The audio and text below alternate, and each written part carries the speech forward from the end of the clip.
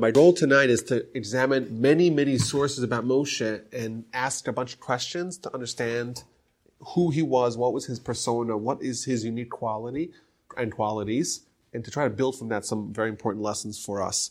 I want to start with the Torah's eulogy of Moshe, which is all the way at the end of the Torah. The very last thing that happens in the Torah is the death of Moshe, and then there's a few verses after Moshe has already died, the Torah eulogizes him. And it's really interesting to think about, or to think about the Torah's perspective and how the Torah sends off Moshe. One of the very last things that it says about him. So the verse tells us, and this is source number 1, that's the last word of the Torah, is Yisrael. All the things that Moshe did, the strong hand, all the great Mora, fear that Moshe did, le'enei kol Yisrael. It's highlighting all the miracles that Moshe did before the eyes of all of Israel. So what is this last thing that it says, before the eyes of all of Israel? What's that referring to? What did Moshe do? Something so stunning in front of everyone, all the eyes of all of Israel. So Rashi tells us, what is this last heralding accomplishment of Moshe? What's the hallmark of Moshe's life that he did before all of Israel? So you would think maybe he brought us the Torah, took us out of Egypt. Says Rashi, Shenaso libo lishbor haluchos. Moshe was inspired to break the luchos, to break the tablets, le'einehim, in front of the eyes of all of Israel. As it says, va'ashabrem le'einechem. When Moshe tells the Jewish people, I broke it before your eyes. V'histim adas HaKadosh Baruch Hu l'daito, and they might agree to him. Shenemar asher shibarta, the luchos that you broke, and the famous words of the Gemara, Yasher kochacha sheshibarta. What is the one accomplishment that towers above all in Moshe's life? That Moshe, when he came down from the mountain, the Jewish people are worshiping the golden calf. He sees them, he takes the tablets that were in his hand, and he smashes them on the floor. That is the greatest accomplishment of Moshe's life, and that's the last thing you should think about when we're eulogizing Moshe. That's his peak accomplishment, which of course is very strange. If you understand that story, of course, why did he do it? And he did it on his own, and God agreed to him. But why is that presented as the pinnacle and the zenith and the acme of Moshe's life? This is peak Moshe. This is the apex. This is where he reached the top. He broke the luchos. He broke the tablets. Very, very strange idea. That's, I think, a very, very good question. That's the last thing the Torah tells us about him. What's the first thing the Torah tells about him? Vayihi bayimim hahem vayidal Moshe. And it was, this is source number 2, it was during those days, and Moshe grew up, vayetze el achav. Moshe grew up in the house of Pharaoh as a prince, and he went out once he grew up, and he looked at his brothers, and they of course were slaves. Vayar b'savlosam, and he saw their suffering. Vayar ish mitzri, maki ish ivri me'achav. And he saw an Egyptian man hitting a Hebrew man of his brothers.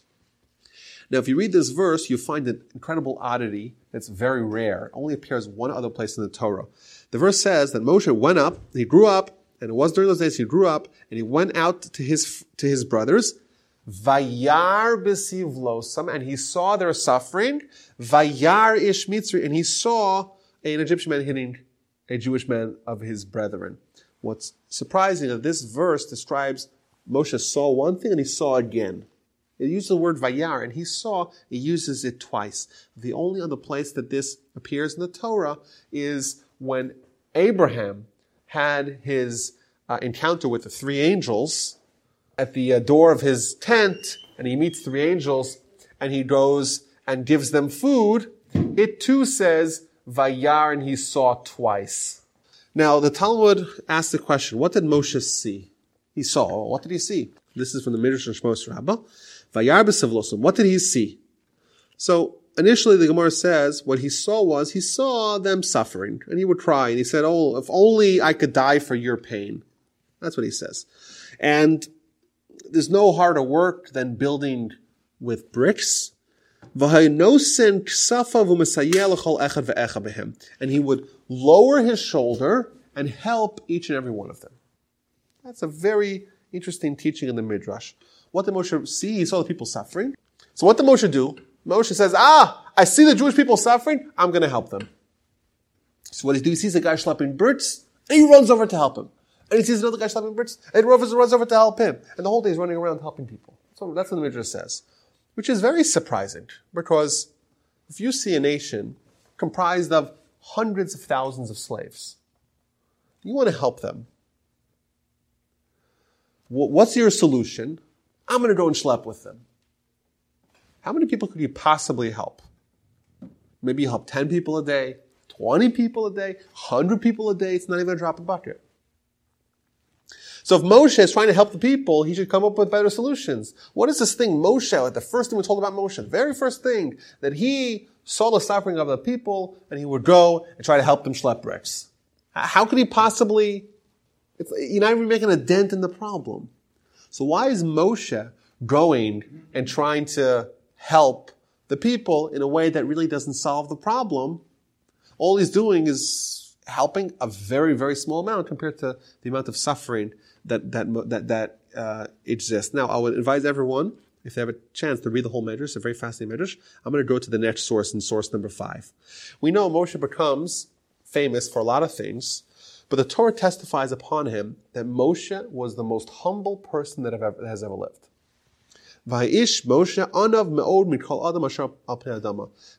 was more humble, much more humble than anyone else that existed. Which, it's a pretty remarkable thing to be the best in one area.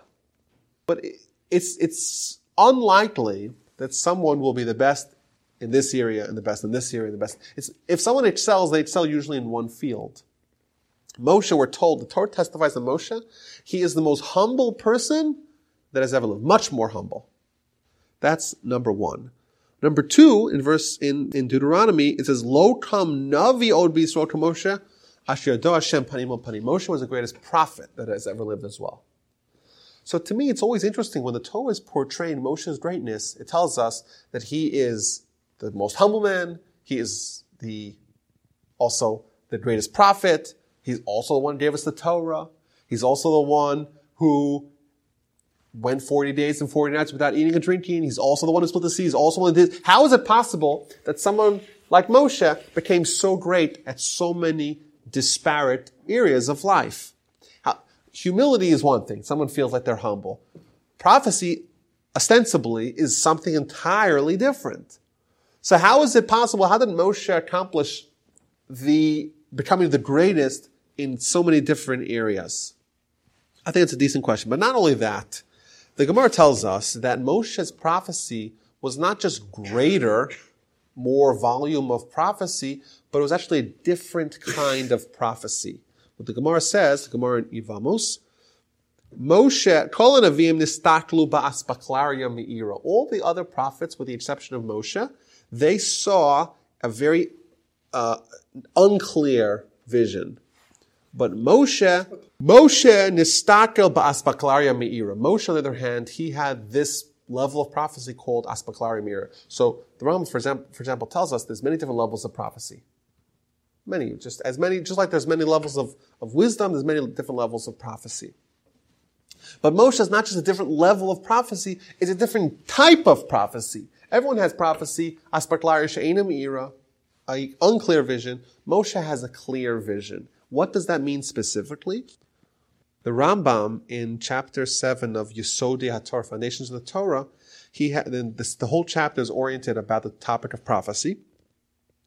And he says like this. He first describes what prophecy is, and then he says, Kol hadvarim she'amarnu, all the rules that we said regarding prophecy, heim derech nevuah l'chol neviim. These are the rules for all the neviim, all the prophets. We're showing them, the early ones, the later ones. Chutz mi-Moshe Rabbeinu. So all the other prophets, of the millions of prophets that have ever lived, they all fit into one basket. There's one set of rules for their prophecy. With the exception of Moshe Rabbeinu, Rabban Shechon Neviim. He's the rabbi, the master of all the Neviim. So what's the difference? What is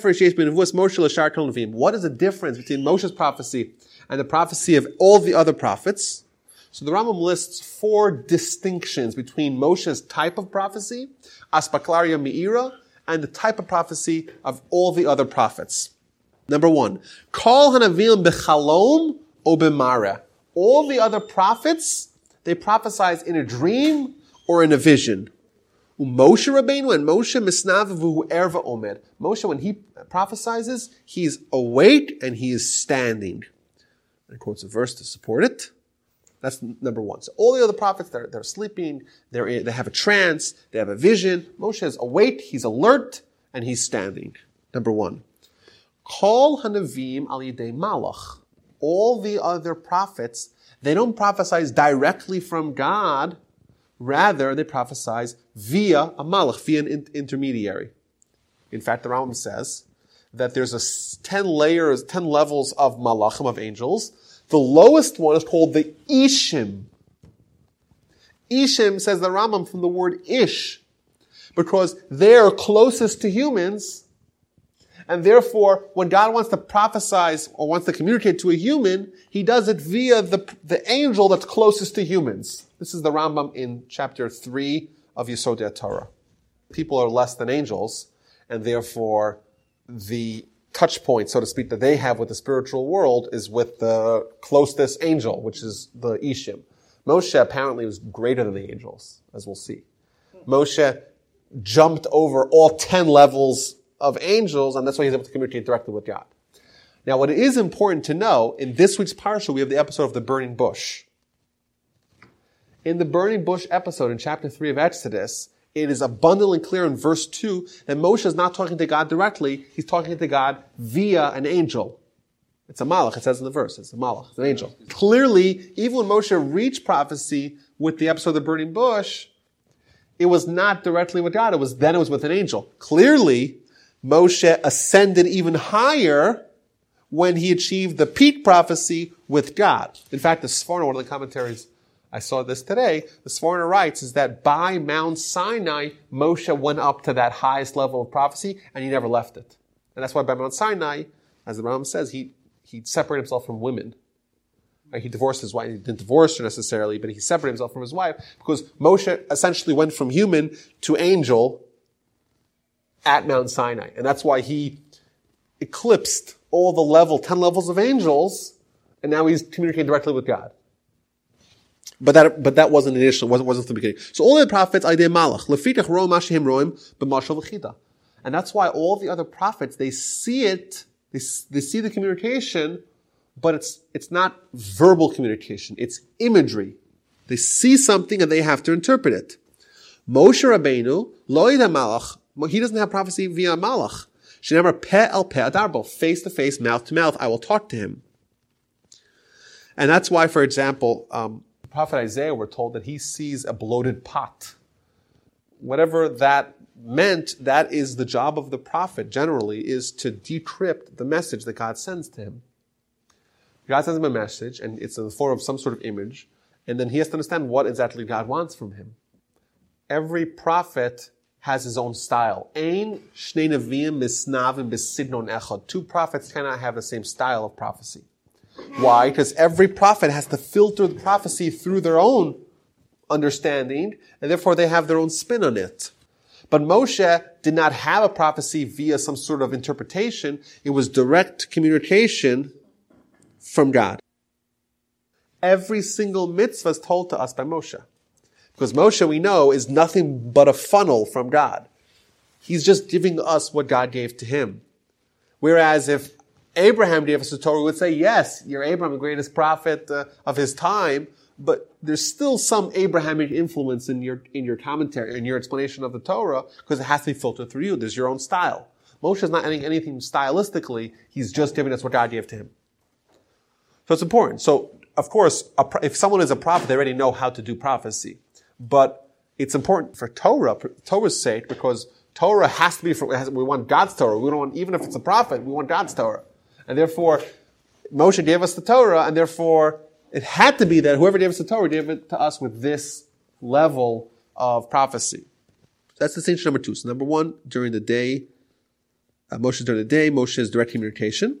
Thirdly, Kol HaNeviim Yireim V'Nivhalim V'Mitmodedim. All the other prophets, they're scared, they're bewildered, and they start to tremble when God prophesies to them. Moshe Eino Kain. Why? Kasher Yadaber Ish El Re'ehu. The way Moshe was with God is like a man speaking to his fellow. Just like when I'm talking to my friend, Ein Adam Nivhal Lishmo Divrei Chaveri, a person is not terrified to hear the words of his friend. Kachaya B'daito Koach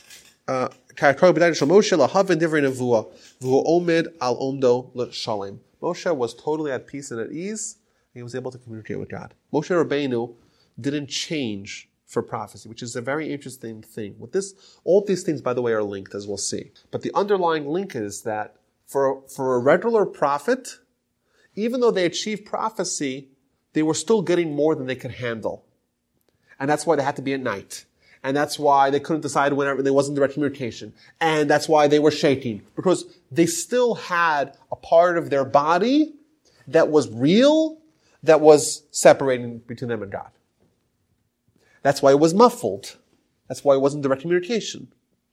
There had to be something that filtered through from God to them. But because they had something that opposed prophecy, therefore, whatever opposed prophecy resisted to the prophecy, and therefore your body's saying, I don't want this prophecy. It starts shaking, convulsing like a leaf. Moshe, because he had denuded himself and divested himself of anything that was in opposition to prophecy to God, therefore he was calm, he was at ease when he prophesied to God, because that was his normal, natural state. And look at the next thing. All the other prophets, they don't prophesize whenever they want. Moshe Rabbeinu came, but Moshe prophesies whenever he wants. Whenever he wants, Moshe, at any time, he's always ready for prophecy because that's his normal, natural state. All the other prophets, they would have to prepare, they'd have to kind of tidy up their spiritual house to be ready for prophecy. Moshe is already there because that's his natural state. I want you to read this. This last line is very critical, because this really explains everything. Kol Nevi'im, all the other prophets, when prophecy departs from them, chozrim le'ahalam, they go back to their tents. Shuhu tzarchei gruf, they go back to their body, to the needs of their body. Kishar, they're like everyone else. They have this ascendant prophecy, and their body is not a factor, but it still is a factor, so it resists. But then prophecy's over, and they're back to human, and they're back to the body, they go back to their tent, and they're with it like everyone else. The Fijian person is the same. They don't leave their wives, because they're a human. They have a family life as well. Their prophecy is their 9-to-5 job, but they still go home every day. Moshe Rabbeinu, lo chazar la'ohol rishon. Moshe did not go back to his tent. L'fitach pirish min ha'isha la'olam. He separated from his wife forever. Umin hadomalo, and from everything that's similar to that. Everything that's a normal function, a normal relationship of a body, Moshe stopped doing it. Do you know why? Because he rid himself of his body. His body was not a factor at all. V'nitshara daita l'tzur ha'olamim. His mind was bound to God. V'lo nistalak me'elav hahod la'olam. And that glory did not depart from him forever. V'karan or panav. And his face was ablaze with light. V'niskadish k'malachim. He became as holy as angels. And we'll see even greater than angels. So Moshe was not just a prophet. He was a different kind of prophet. He didn't have to go through filters. He didn't have to be ready for it. He didn't have to be in a trance. He didn't have to limit his body. He didn't have to appease his body. His body was not a factor at all in his ascent to prophecy. And that's why he was actually a different prophecy entirely. So I want to just examine what this actually means and how to get there. The Torah makes a big deal about the fact that Moshe went up 40 days and 40 nights without eating or drinking. The verse tells us in Deuteronomy chapter 9, verse 9, Moshe testifies on himself, and the Torah puts it in there for eternity. For 40 days and 40 nights he did not eat bread nor drink any water. Now what happens to a human who doesn't drink or eat for 40 days? They die. And it's interesting, we know Moshe is alive after that as well. How did Moshe survive? I think you already know somewhat of the answer. But that's just an interesting thing. And the Torah makes a big deal about this. Also, on the run-up to Sinai, the Torah tells us that God tells Moshe, the reason why we're going to have the Sinai is the people believe in you, in Moshe. This is in Exodus 19:9. And God said to Moshe, behold, I am coming to you in the thickness of the cloud. Why? In order that the nation should hear when I speak to you, and also in you, they will forever believe. V'gam b'cha ya'aminu le'olam. And this is the only time in the Torah, and to my knowledge, the only time in anywhere of Jewish literature, where the term emunah, faith, is connected to faith in a person, not in God. That the Jewish people have faith in Moshe, which to me is surprising. Why would we have faith in Moshe? Moshe is a human like any other human.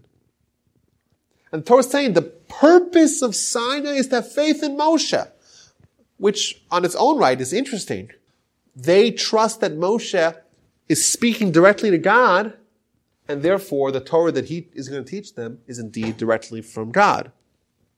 But to me it was surprising that Moshe, we have to have faith in Moshe. We can't just trust him like any other prophet. There's mitzvahs to trust a prophet, but there's a special mitzvah of emunah in Moshe, which is interesting. I want to kind of understand that. Also, we're told that Moshe, when he descended from the mountain, his face was shiny. His face was bright. And the Talmud tells us that his face was as bright as the sun. Pnei Moshe ke pnei Chama. And the people couldn't look at him, just like if you tried to look at the sun, you wouldn't be able to see it. And the question is, what is this? This is some sort of magical potion that Moshe had, this great skin care that he had, that made his skin so translucent and so bright. It's just a surprising thing. Moshe had to, in fact, wear a mask, so that way the people wouldn't be blinded by him. Also, we're told that Moshe was equal to 600,000 Jews. Rashi tells us, quotes the Gemara, Shakul Moshe keneged kol Yisrael. If you look at all of Israel and Moshe, they were equal. Also, we're told that Moshe time traveled. The Gemara Menachos tells us that when Moshe went up to heaven, he asked the Almighty, how come you're making crownlets on top of letters? And God said, well, Rabbi Akiva is going to be around and he's going to deduce from every crownlet piles and piles of laws. Moshe says, I want to see him. God says, okay, get into the time travel mechanism of God, Wayback Machine, and instantly Moshe is teleported 1,400 years in the future and he's sitting in Rabbi Akiva's lecture. Now, that's not the most surprising part of that particular Talmud piece, which is surprising. But how is Moshe able to time travel? How did he do it? How come rules that apply to everyone else don't apply to Moshe? It's just a strange thing. Moshe's time traveling. What's going on? I want to try to build a model of who Moshe was, and then everything else will fall into place. And we already saw a little bit in the Rambam to explain it. How does someone obtain prophecy? So we spoke about this a little earlier. Prophecy is something that God decides he wants to speak to you. So is it arbitrary who God chooses to speak to? In the secular world, they believe that some guy wakes up and says, oh, God spoke to me. Well, you can't disprove it, right? Muhammad says God spoke to me, or Joseph Smith says God spoke to me, or some cult leader says God spoke to me. How would we know? And the truth is, if someone in Judaism says God spoke to me, and they're not renowned for their piety, you know what happens to them? They get executed as a false prophet. Because in Judaism, we don't believe that prophecy is a lottery ticket that anyone can win. Prophecy is a stage of someone's growth. Prophecy, I mean, you earn, not that you get. That's a certain status called a prophet. Doesn't mean someone is always prophesizing, but it means they are worthy of prophecy. If someone were to walk into the Beis Din and say, I'm a prophet of God, and here's my prophecy, and we know this guy's not a prophet. Well, we know he's a false prophet. Well, maybe God spoke to him. No, God didn't speak to him. Because the change that creates the opportunity for prophecy is not that God decides to speak to someone. It is that someone makes themselves worthy of God speaking to them. They make themselves into a vessel that's capable of prophecy. God's ready to give prophecy to whomever is ready for it. If someone is ready for it, it means that they change themselves to be now eligible to have prophecy. How does that work? So the Rambam tells us. Rambam in chapter 7 of Yisod HaTorah, like I said, the chapter that talks about prophecy. You have to be very wise. Gibor, you have to be mighty, bimidosav, in midos, in character. V'lo yehe yitzro miskaber olav b'davman olam. Your yetzer ra shall not overwhelm you in any matter in the world. Elohu miskaber b'daital yitzro tamid. Rather, this is someone who instead fights his Yetzer Hara and submits his Yetzer Hara and always wins the battles that he has with his evil inclination. And he has a mind and a knowledge that's broad and correct, and very much so. None of it does it say that God decides to speak to someone randomly. What it says is someone makes themselves into a worthy vessel and automatically prophecy resumes. It's almost as if the natural state of man is to have prophecy. We assume that prophecy is an abnormality. It's something out of the ordinary. The truth is, not having prophecy is out of the ordinary. The normal natural state of our soul is to have prophecy. It's just that the reason why we don't have prophecy is because there's all these other factors that are polluting and corrupting our soul. We've got our body, we've got our Yetzer Hara, we got all this world, we have all the factors that are polluting and contaminating and corrupting our soul that cause that the natural state not be there. Normally, just the way things ought to be regularly is that we all have prophecy. We corrupt ourselves, or the Almighty created us situations where we are now imperfect and we need to purify ourselves. And we're just reverting and restoring the way it really ought to be and the way it was, is that we should have prophecy. The Rambam is describing here not someone who God decides to talk to him. God wants to talk to all of us. It's just that we're not ready yet for that. We make ourselves ready and automatically we restore it to the way it really ought to be. Now, how does someone make themselves capable of prophecy? You know what you need to do? You need to bring the status of the soul back to the way it was before it got corrupted. And we've learned several times before already in this setting that the reason why the causes for contamination of the soul are threefold. Number one, it's a body. The body is something that creates problems for the soul to flourish. It is this world. This world creates problems for the soul to flourish, and it's the Yetzer Hara. If someone negates all those three, automatically they'll restore back to the status of being prophets.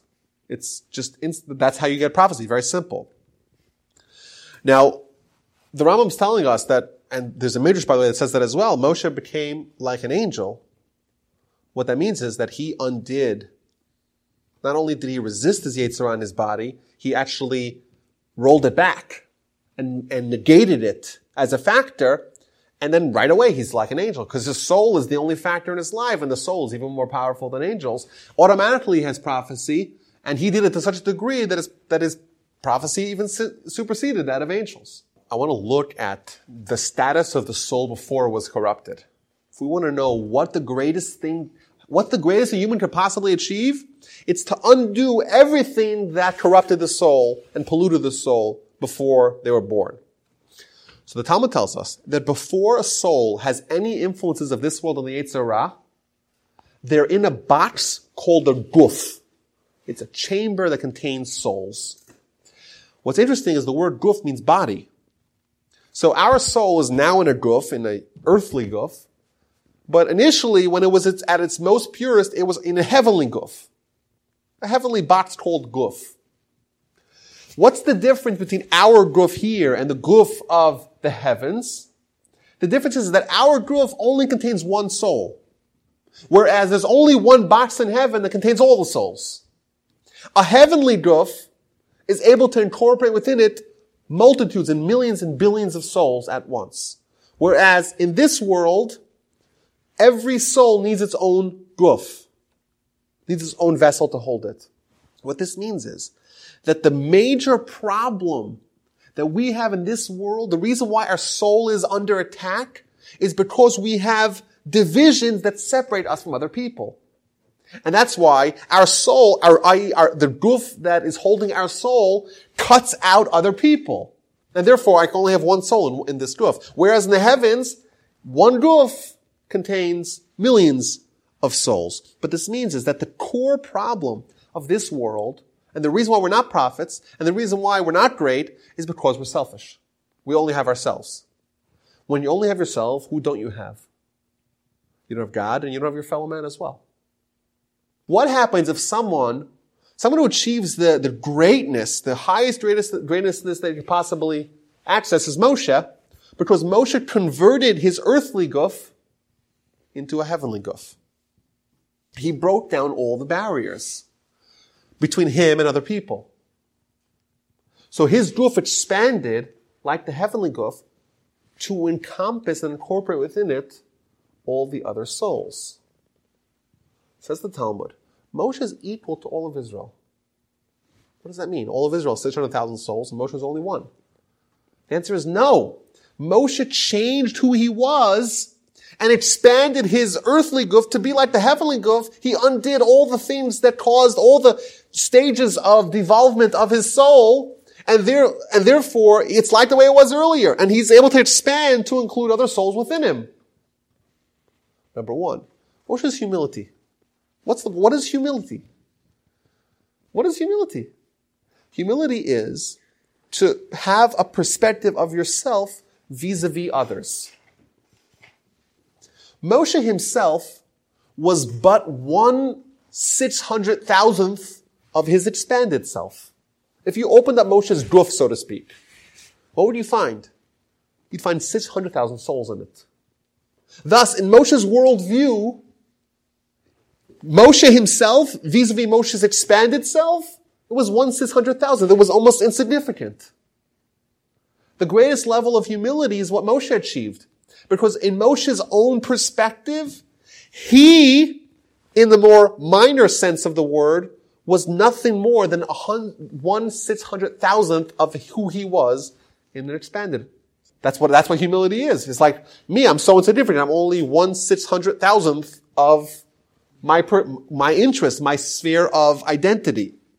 And we look at Moshe, how he behaves as a young person. He sees people suffering. So what does he do? He tries to help them. We said, you're not helping the problem. You're not solving the problem. The answer is no. Moshe's not trying to solve a problem. Moshe is experiencing pain. Because another Jew is suffering, that soul is part of Moshe's expanded guf. The first verse says, Vayigdal Moshe. Moshe became big. What this means is that Moshe expanded himself to include others within himself. Thus he sees suffering, and it's not that he's trying to solve a problem, pontificate from a platform. He's just responding to pain. If you have pain, you have tons of pain. You're not going to try to alleviate it? Of course you will try to alleviate it. But what if you can't alleviate all of it? So what? You try to alleviate it as much as you can. That's a natural response to pain. Moreover, Moshe is as bright as the sun. You know why? Because he didn't have anything separating his soul from the rest of the world. If your soul came out and you were able to see a physical soul, it would blind you like the sun is from a different world. Moshe was from a different world. And that's why he had these highest levels of prophecy. And by the way, that's why he wasn't bound to the constraints of this universe. His body was not a factor. He doesn't need to eat, doesn't need to drink. He's like an angel. Time travel, why can he, he's from a different world, from a different sphere, from the spiritual world. He's like an angel. An angel can time travel, no problem. The Luchos is the ultimate of Moshe's greatness. What happens? Moshe is the great leader. He's someone who's the least selfish. How is that manifested more than any other case with the Luchos? If Moshe, remember, went up to the heavens, and he negotiated with angels, he got down the Luchos, which is God-inscripted tablets, and he's bringing it down to the earth. There'd be no greater legacy for Moshe. And yet he sees the people behaving in a terrible way. And he recognizes that he's holding God's tablets, but those people are sinning. And if they have God's tablets, and that's going to be a clash, and they're all going to die. So Moshe is presented with the ultimate dilemma. On one hand, he has an absolute guarantee for immortality in his hands, personal greatness, contrasted with suffering of the people. Which is he going to choose? And thus Moshe smashes the Luchos, because that was the normal thing for him to do. To him, suffering of other people would instantly outweigh his own personal greatness. Therefore, in this episode, more than anywhere else, do we see Moshe's greatness on display. I want to end off here with a statement in the Talmud. This is just interesting, just to see how the Talmud looks at Moshe. This is from the Gemara in Shabbos. Rabbi Shmuel Levi says, when Moshe went up to the heavens, the angels said to God, Ribono shel olam, Ma liyilud isha beninu. Why is there someone who was born to a woman amongst us? Why is this human here? Amar lahen, so God responded, L'kabel Torah ba, to get the Torah. So the angel's like, what? You give the Torah to this guy? Chamuda genuza, this hidden, archived, beautiful thing, treasure, that has been hidden over here for 974 generations before the world was created. Ata mevakesh litna lebasar v'dam, you give it to flesh and blood? That's the Gemara. And ultimately, Moshe has to battle with them to show why he should be deserved of getting the Torah. But to me, what's always interesting is that when the angels look at Moshe, what do they call him? Yulud Isha. He was born to a woman. When they describe, God's like, he's going to give a Torah to humans. What do they call humans? Basar v'dam, flesh and blood. How come they changed it? He's talking about humans. Moshe's a human. The humans are humans. Why does he call Moshe Yulud Isha and everyone else Basar v'dam? The answer is that the only element of humanity that was like a normal human that Moshe had was the fact that his mother was a human, was a woman. That was the last thing that he had left. That was the only vestiges of humanity. He was no basar, he was no dumb, he was none of that. That's all it was. Moshe was an angel, and he's able to argue with them like an angel. He was even greater than them. He's able to overwhelm them with his arguments. So when they see him, they're like, what's this thing which is greater than us spiritually, but we could see was his pedigree is that he was the son of a woman. And he's bringing it to humans, to flesh and blood. That's everyone else. Indeed, that's what Moshe is. And that explains everything. Moshe is the greatest prophet, because what's prophecy? Getting rid of those things. Moshe is the most humble. What's humility? It's all converging along the same line. Indeed, Moshe is a giant among men, an Ish Elokim, man of God. And indeed, I think that knowledge of Moshe and how he attained his greatness, first of all, it will help us understand the rest of the Torah, because it's all about Moshe. But also, it shows us what's the overwhelming process that Torah is trying to give us to take us from Adam, so to speak, who brought all these problems into this world. He brought the Yetzer Hara, he brought the physicality into this world. And that's why the Torah starts with Adam and ends with Moshe, because the process of the Torah is to take us from Adam, who brought all these problems into the world, and hopefully bring us as much as we can as close to Moshe, who eradicated and undid all of that.